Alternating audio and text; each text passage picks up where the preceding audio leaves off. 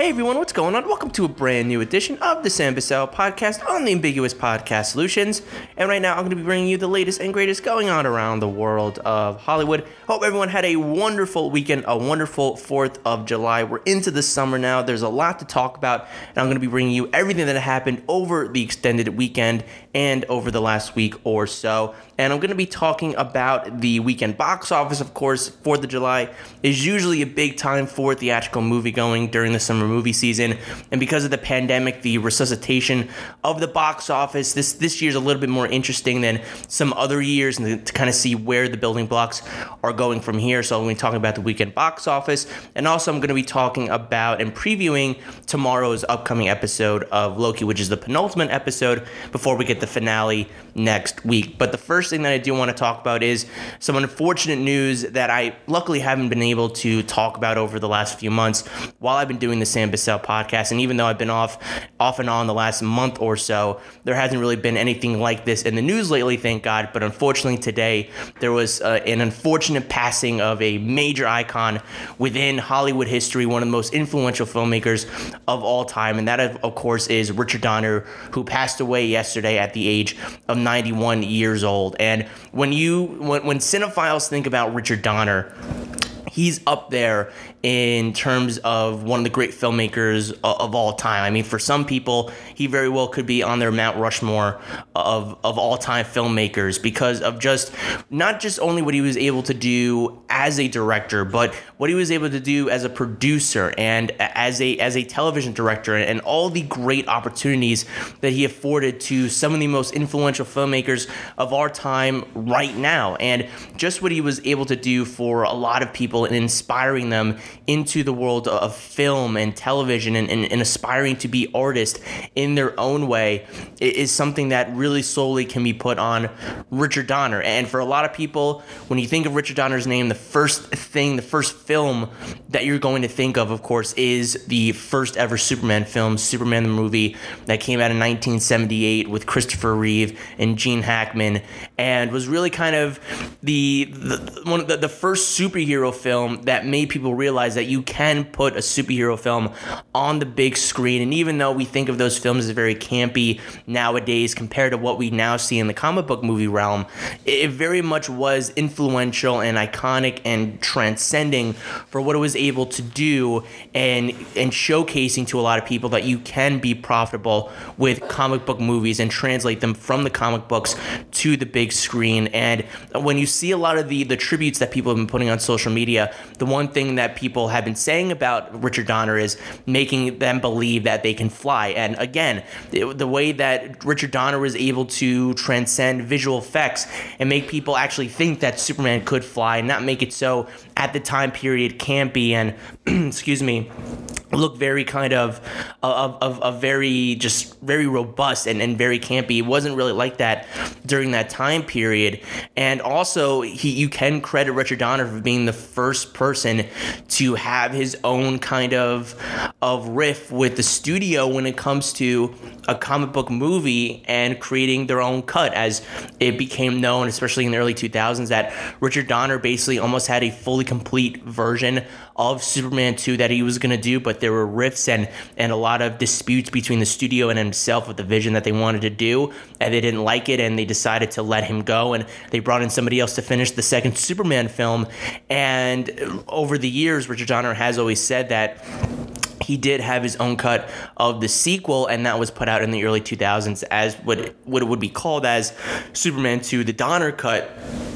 And that is really kind of one of the main comparisons when we talk about Zack Snyder's Justice League. One of the influences is how that similar story kind of transcended with what we got this year with Zack Snyder's Justice League. So everywhere you look, Richard Donner has just been associated with being able to just be really influential in all different kinds of places.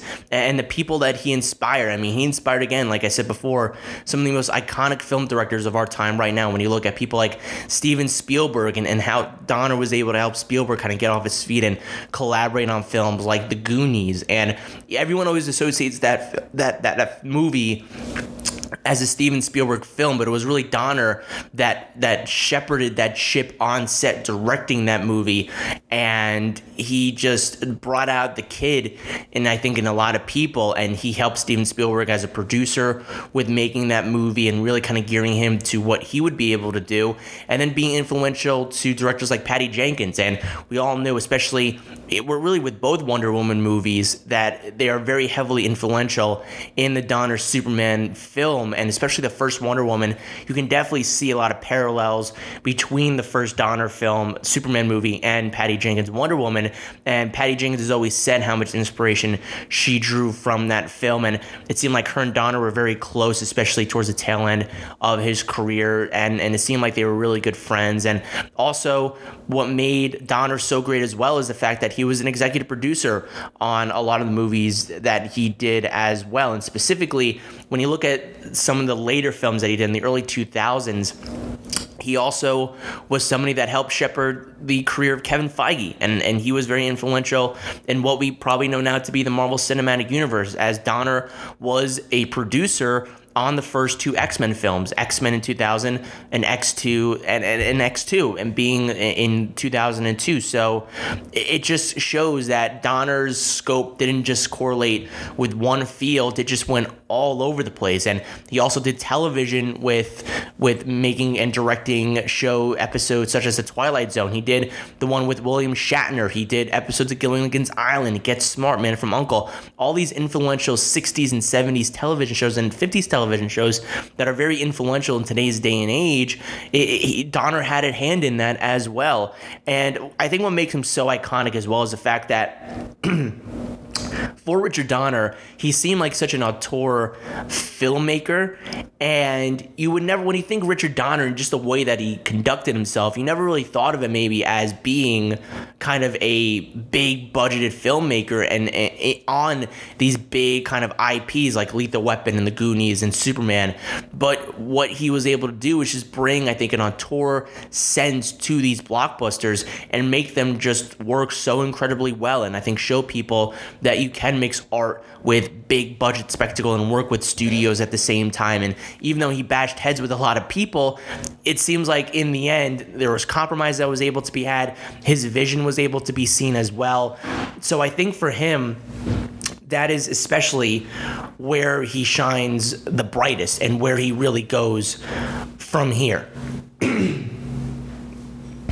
And I think for Donner, I think just kind of knowing how influential he was and how he will continue to be influential is just something that can never be replicated. It's something that I don't think anybody can ever really see happening ever again. And just, again, that influence is just something that just can't be unmatched at any specific time period. So for the entire family of Richard Donner, his friends, it's an incredibly tragic passing, but again, it's one where he's lived a full life, Richard Donner, and it's not something like a Chadwick Boseman and anything where his life was cut short like that. You can look at Richard Donner and see his full body of work, but still the passing, I think, hurts knowing that you won't be able to hear any more from this legend icon or see any more of his work. But the work that he did in the past was so well done, so highly regarded, so influential that I think he will go down as one of the great filmmakers of all time, considering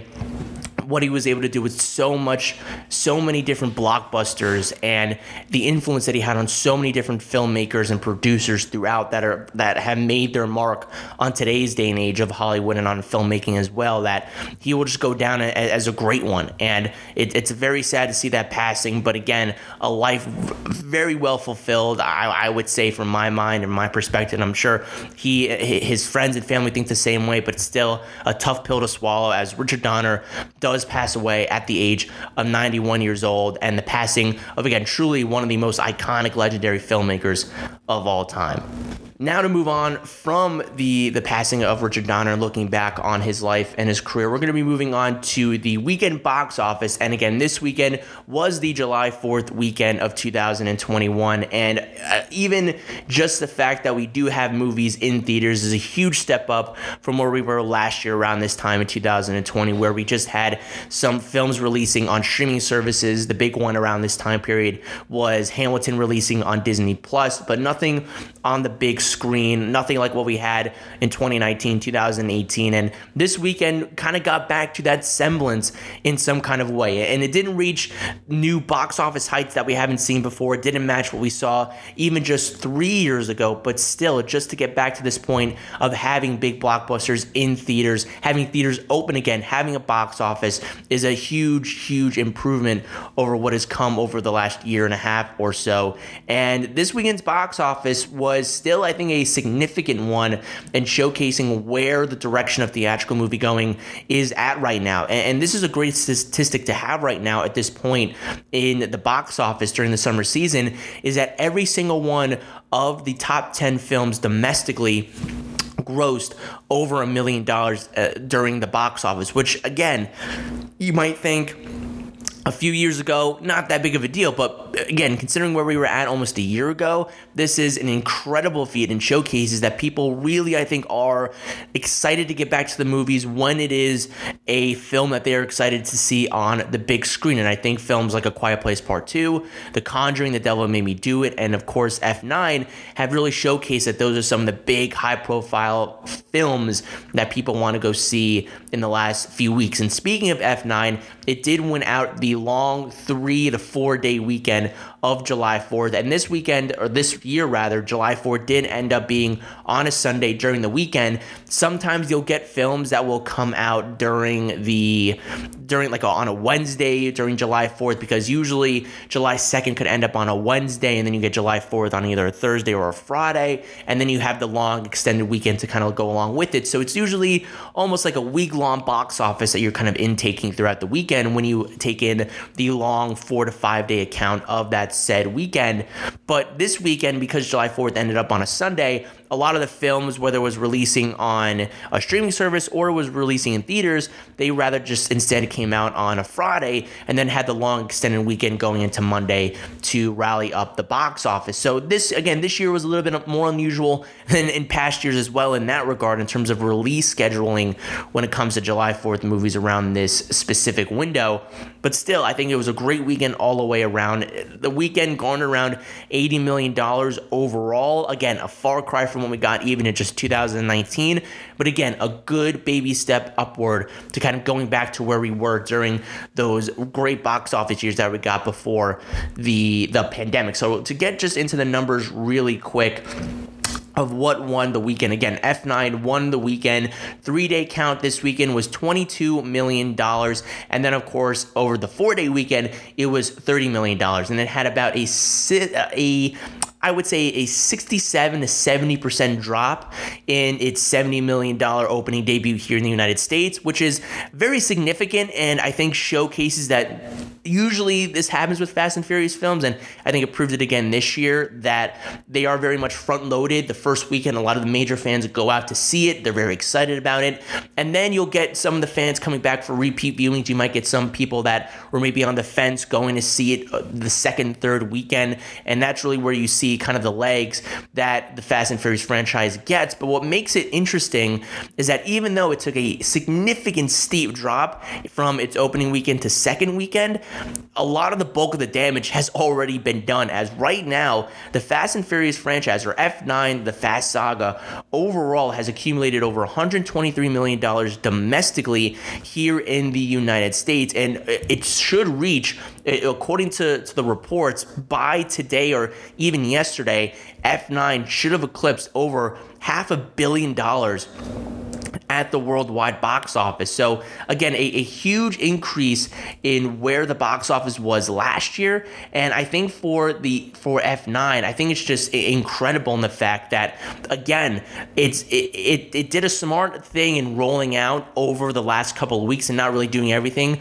in one fell swoop and kind of steering and strategizing of where specific markets are at their strength right now. And there are some areas that are not fully up to capacity, like areas in the United Kingdom and in other parts of Europe as well. And so that's why they're going to be having their premieres and opening weekends closer to the month of August than they are right now. So there's still a lot left to be said with F9 and the Fast Saga, but right now it is the highest grossing film domestically. It is the highest grossing film, American kind of film in 2021 right now, not accounting for the two mainland Chinese films that are the top two highest grossing films of the year so far. But F9 outdid Godzilla vs. Kong to overtake that spot, which it had around $443 million or so, and it beat it out domestically as well, as it took Godzilla vs. Kong months to get to $100 million, whereas for F9 it only took 2 weekends to get to that number. So even though it was a steep drop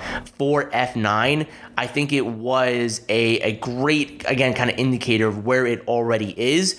And I think it was able to kind of clean up really well, given that this upcoming weekend, we're getting the next big high-profile film to see where the box office is going to be in the Marvel Studios' latest with Black Widow. So, again, that's going to be eating up a lot of the same demographic and market as F9. So the fact that it had 2 weeks to kind of make this kind of money, I think it does really, really well. And it'll be interesting to see the kind of legs that it has, to see if it can maybe get up to $600-700 million and maybe match what Hobbs and Shaw made in 2019. And I think if it does that, I think that's a really great success story for F9.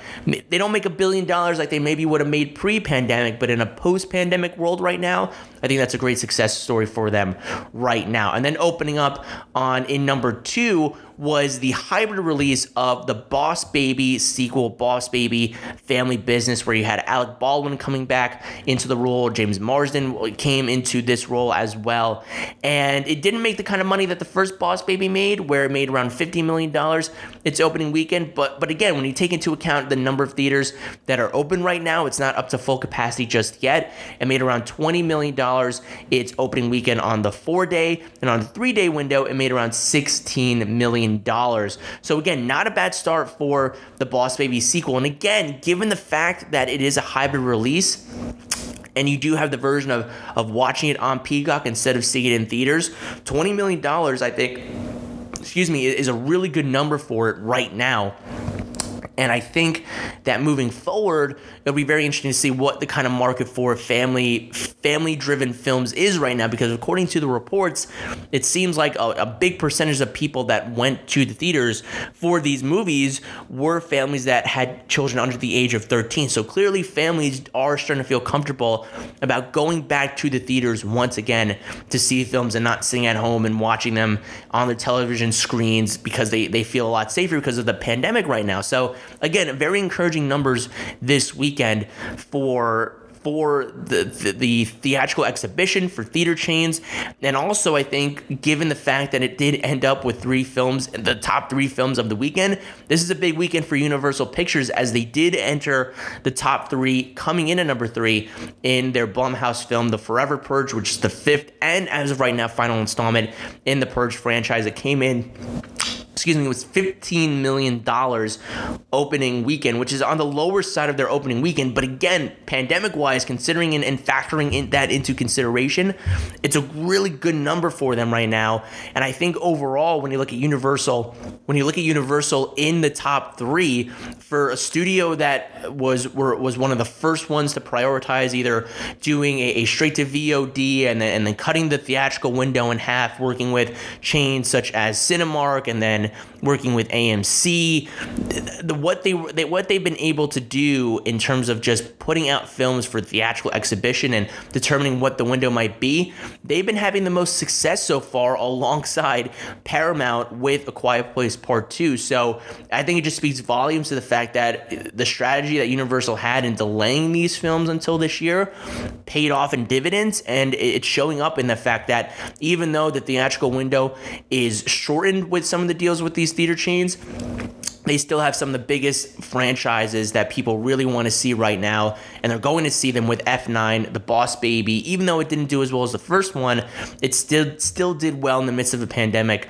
and the same thing with the Forever Purge. And then coming in at number 4 was A Quiet Place Part 2, speaking about it, entering another $5 million this weekend. That is $145 million domestically and over $220 million worldwide. So again, a great number for Paramount, who again is also trying to gauge the window for the theatrical and the shortening of the window. And it seems like right now, before it enters onto Paramount Plus and onto VOD in the next week or so, it really cleaned up at the box office, did really, really well, opened strong to start off the summer movie season, and it seems like it's ending strong really well in its exclusive theatrical window.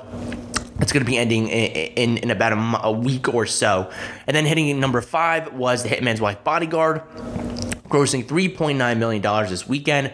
Cruella grossed $3.2 million to come in at number 2. It has $77 million here domestically, but an impressive $202 million worldwide. So Cruella is making its numbers elsewhere as well and showcasing to be maybe not a smash hit like some of the other Disney live action retellings that have come throughout its library in the last few years, but still, again, given the pandemic and given the fact that it was a hybrid release on Disney Plus as well for $3 additional, I think it's a good sign of where Cruella is going to end up at the very end of its run. And then coming in at number 7 was Peter Rabbit 2, The Runaway, with $2.8 million. And then coming in at number 8, again making a very impressive debut, was the A24 indie film Zola, coming in at number 8 with $1.26 million.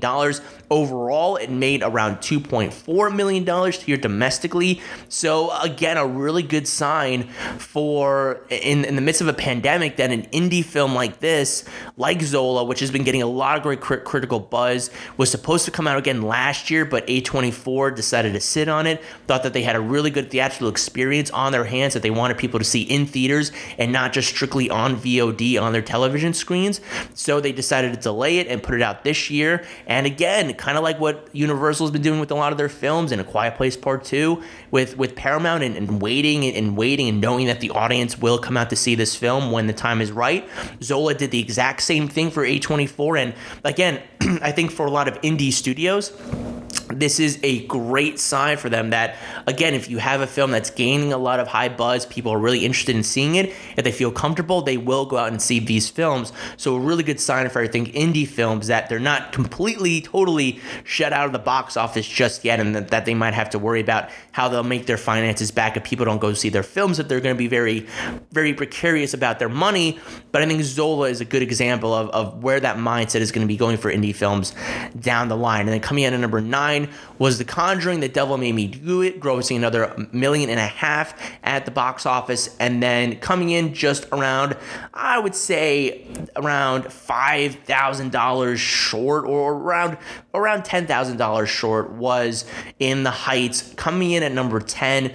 And this is, I think, one of the ones that is a little bit more disappointing in the fact that, again, still an enigma of what the hell happened with In Heights, where it really went wrong. But it seems like this film just didn't really catch on well with audiences in theaters for some reason, didn't do well on HBO Max. So I think this is just one that people are going to be scratching their heads about, asking what the hell went wrong, where the disconnect happened, and reaching out to audiences that weren't going to see it no matter what. So I think there's going to be questions about In the Heights coming forward, unfortunately.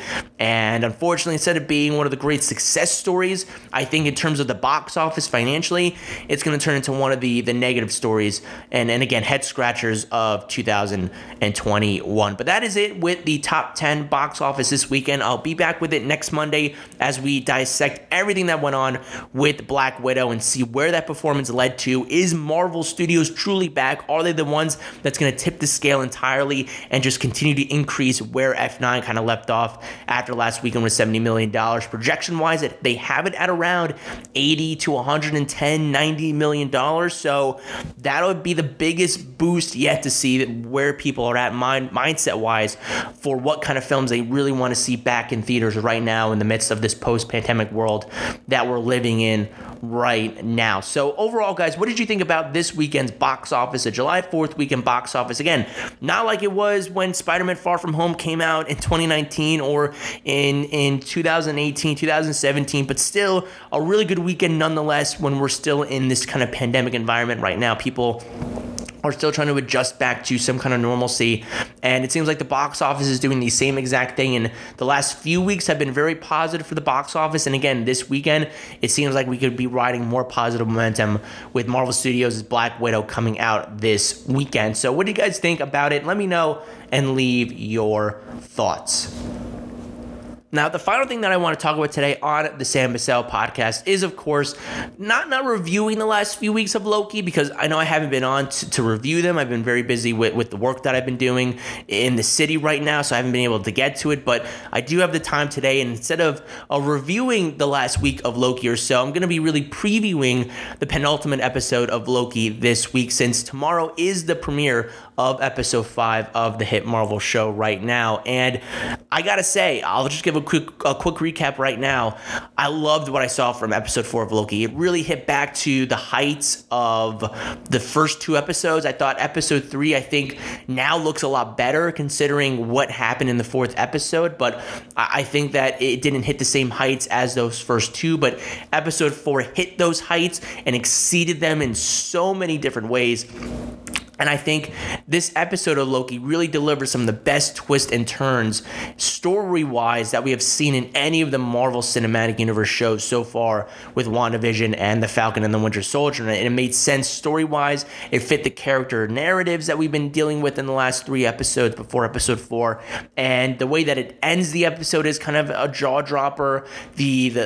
Some of the character fates that we've seen are jaw-droppers and ask questions that we haven't had in a while. So I just think that Loki has done an exceptional job so far, and I think for people that maybe were a little bit on the lull side of the Falcon and the Winter Soldier, I think are refining their enthusiasm in this show that was maybe on the same heights as what WandaVision had earlier in the year. So I love what I've been seeing so far. I love the addition of Sophia DiMartino. I think she makes an amazing Loki variant as Sylvia. I think Tom Hiddleston again continues to just do some incredible work. I love what we've been seeing from Ravonna Renslayer, I want to say is the correct way to pronounce that name, Ravonna Renslayer by Boom and Bartholomew Ross. She's been amazing. Owen Wilson brought it as usual as he's done in this television show as Mobius. He's really truly been a great highlight, and if you have seen the episode, I do hope that we get more Mobius in the last 2 episodes,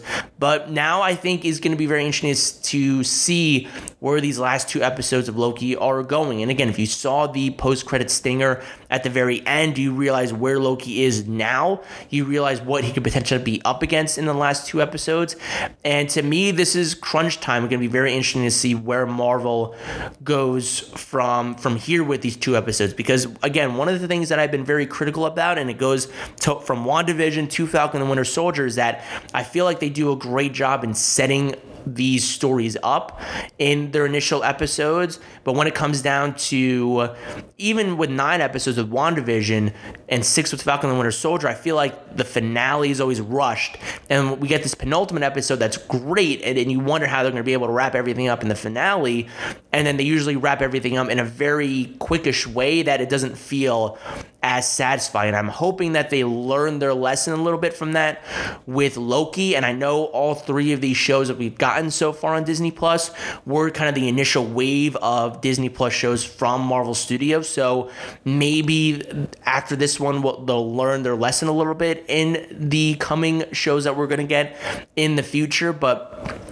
I think when we look at Loki so far, it's very audacious and bold in the things that it's trying to talk about, but I think so far they haven't really filled their hat with a whole lot to juggle. I think they're juggling just the right amount so far, where they're not kind of going off and doing a lot of separate things that you're wondering how they're going to wrap everything up, but everything kind of seems tight and condensed so far and really focused in making this a true kind of character study of Loki in a way that we haven't really seen before. And we've gotten some good characterizations of Loki in the MCU feature films, but this has just gone far and beyond anything we've gotten with Loki so far. And I think that's a great thing and a surprising thing, because I think with Loki, you always wondered, because we got him in so many films throughout the MCU, you wondered, well, what else are we going to learn from Loki that we haven't already seen before? And this show has shown that there was a lot more to tell than we realized. And I'm really, really excited about it. I'm excited what Michael Waldron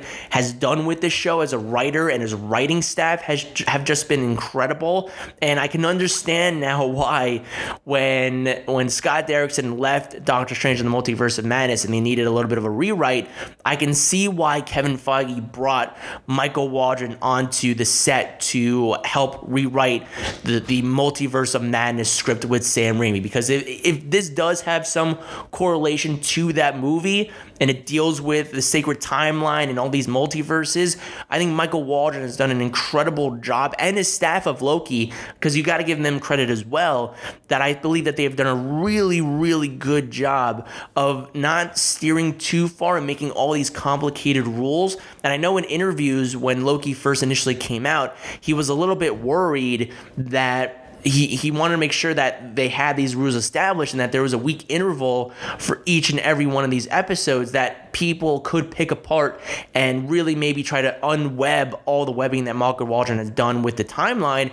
And so far, there might be a few holes here and there that you can nitpick, but nothing that is huge that really causes some kind of plot trouble that you can't get out of. I think Michael Waldron has done a really good job of making it simplistic, yet asking a bunch of questions at the same time, and really making kind of seamlessly transition from what we got in Avengers Endgame to what we have right now. And it does make a lot of sense, so I can understand why Feige would entrust Michael Waldron with Multiverse of Madness, which seems like it's going to be kind of the next big game-changing film from the MCU right now, where a lot of stuff is leading to that specific film right now, with Spider-Man No Way Home, with WandaVision, and now Loki, and we'll see what happens in the next couple of films as well.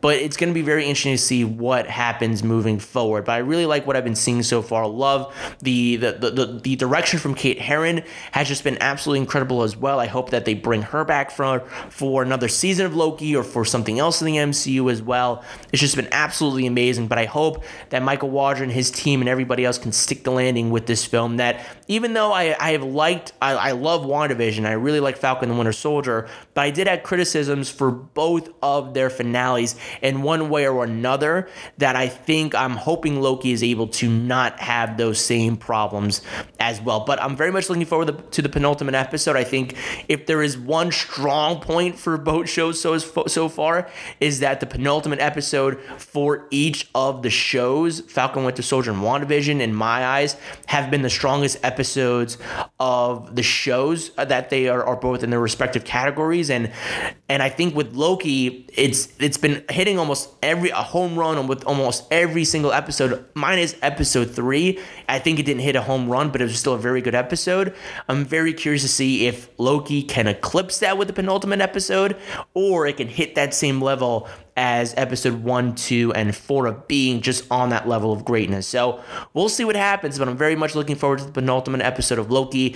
If I'm on tomorrow and I have time, I'm definitely going to be trying to do a recap of the penultimate episode, episode 5 of Loki, and give you guys my non-spoiler thoughts, and then wait till Monday to give you my thoughts on the latest of Loki spoiler-wise. So that is the game plan for right now when it comes to Loki. And again, this is a huge week just for Marvel in general. I mean, I think for a lot of Marvel fans, this was always circled in the calendar of having an episode of Loki on Wednesday, and then right for the weekend, we get the latest from the MCU feature films with the 24th installment in the MCU with Black Widow finally. So this is a big week for Marvel. This is huge to see. Can the shows and the films even though they are in the same universe now, is there such a thing as too much Marvel? And I think this is one of the weekends we're really going to see that come into play, and it'll be very interesting to see. But I'm very excited. We finally have a full slate of Marvel coming up this weekend, and I'm very, very excited about it. I'm excited to see where Loki brings us, and of course, I'll also be previewing Black Widow tomorrow or Thursday as well. So what do you guys think about Loki so far? Do you like what you've been seeing? Are you excited for the penultimate episode? Let me know and leave your thoughts below. But with that down and out of the way, that will do it for this edition of the Sam Bussell Podcast. So once again, everybody, thank you so much for tuning in.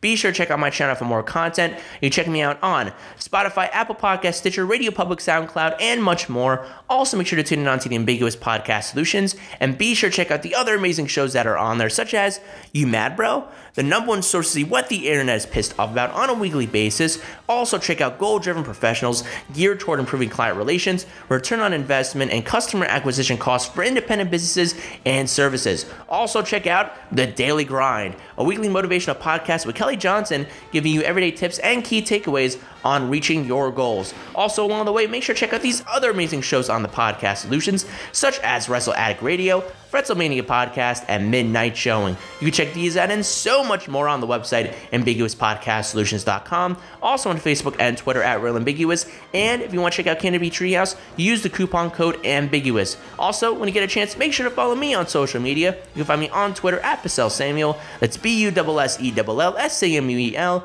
And also on Facebook at Sam Bussell. Also, you can check out my YouTube channel at the Sam Bussell Podcast. So once again, everybody, thank you so much for tuning in. And until next time, keep on screening.